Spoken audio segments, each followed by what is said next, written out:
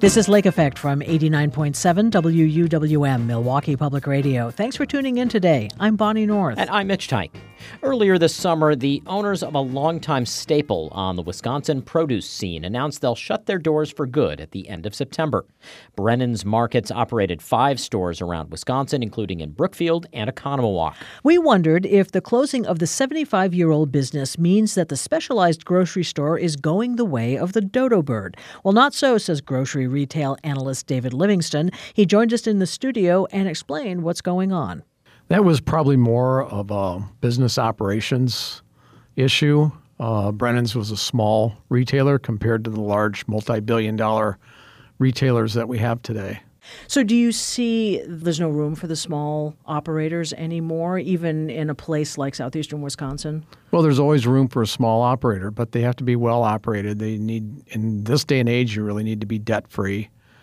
You have to offer something very compelling and different than the other competitors to get customers in your doors.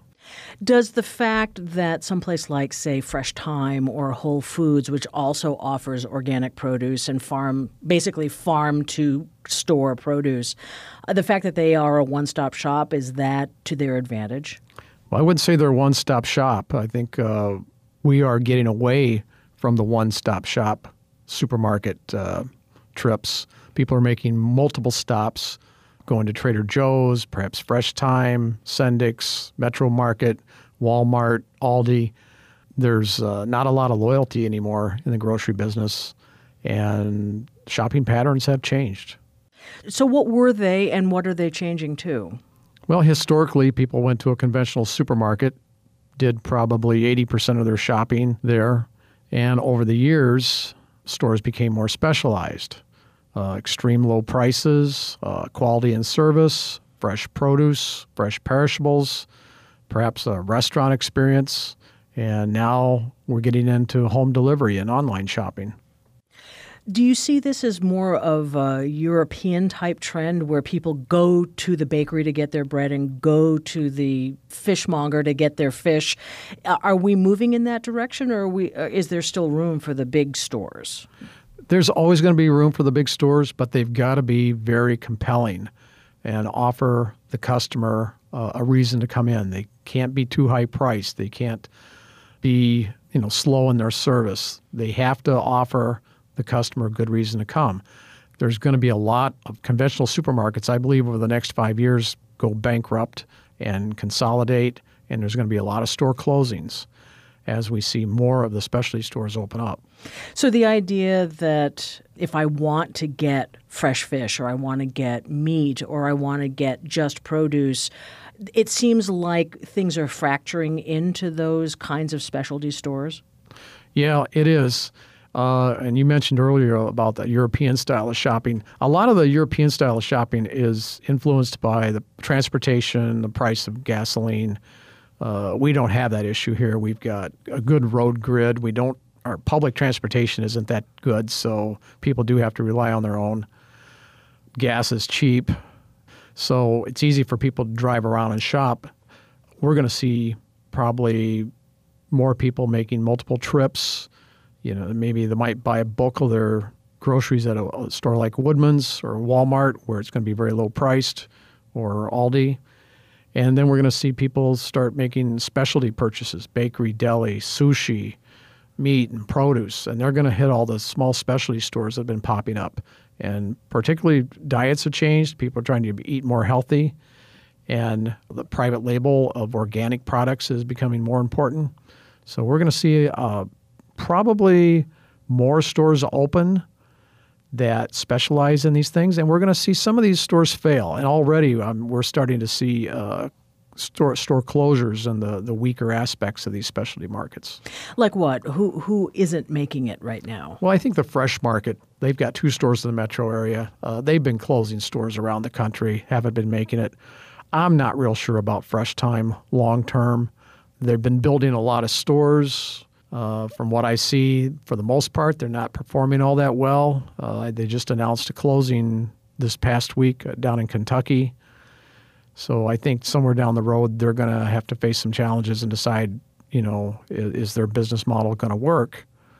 Their answer has been to just build more stores with mediocre performance. So that's generally not a good long-term strategy. Not usually, no. Yeah. What about areas of the country? Does Wisconsin, the trends here in Wisconsin that you're seeing, do they echo across the country, or are we looking at different things happening in different parts of the country? They do echo overall. We happen to be currently in a state of being overstored, and that's going to work itself out. We've had Meijer come in, open a lot of stores, which has overstored the market. I think they originally thought that when they came in, Roundy's would just go bankrupt and disappear, but instead Roundy's was bought by Kroger.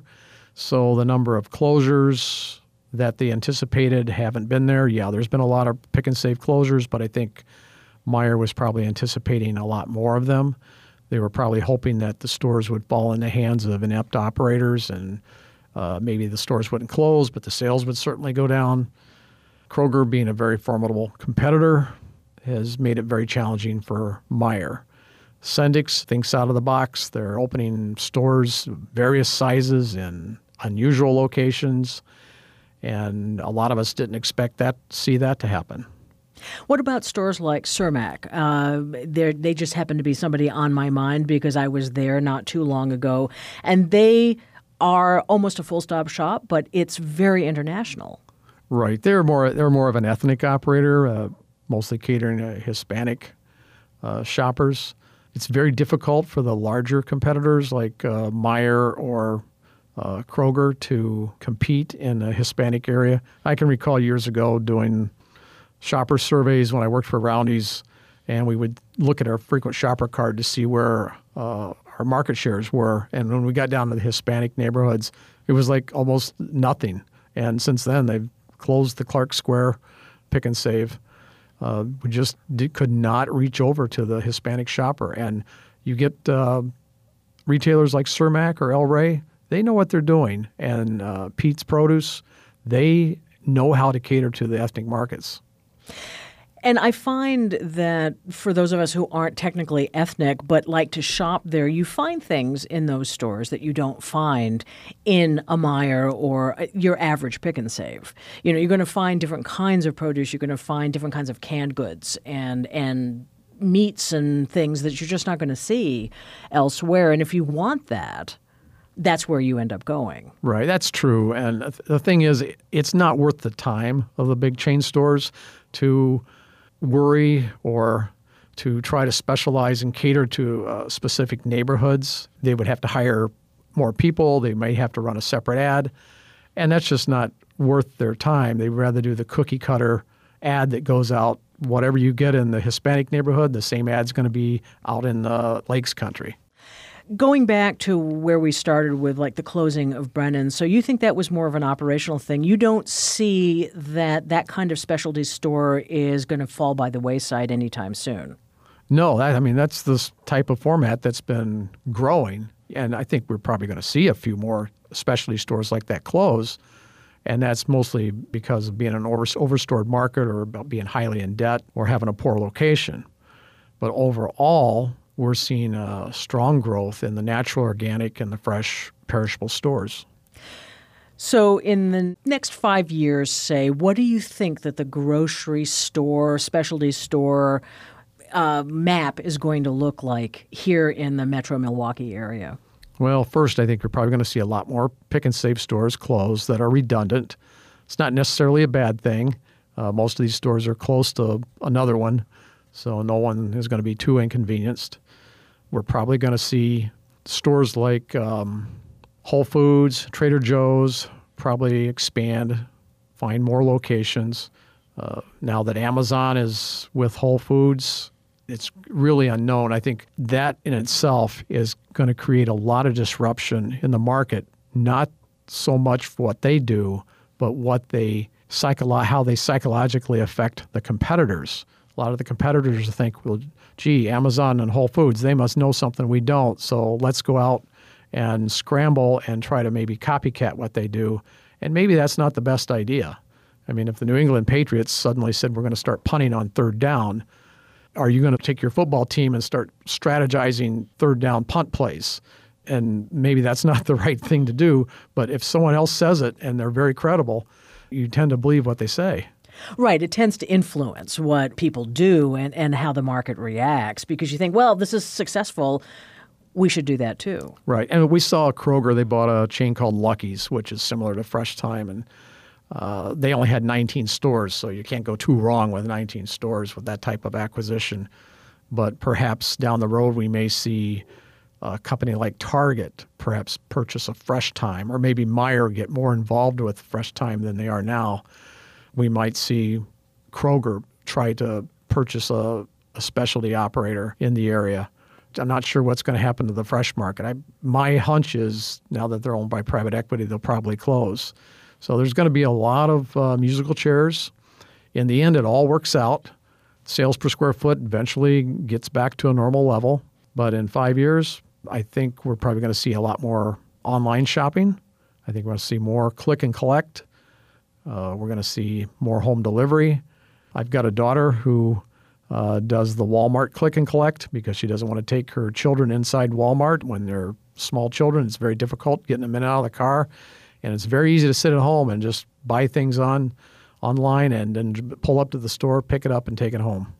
And no matter what, we all still have to eat. So this market is not going to go away. It's just what it's going to look like. Right. And I think we're going to see more meal kits. We're going to see more restaurant options in the supermarkets. Other parts of the country, well, even over in Madison with Hy-Vee, they've got an extremely nice restaurant option. You've got sit-down dining, you've got salad bars, you've got buffets, you've got pizza, you've got sandwiches. And a lot of people, when they want to go out for dinner, sometimes the supermarket is their first option. So in all of this, do you see these chains, because a lot of these stores are chains, are they going to be buying directly from farmers here in southeastern Wisconsin or in Wisconsin in general? Do they already do that, or are they still doing national distribution? In reality, it's natural distribution. Of course, all grocers are buying something local.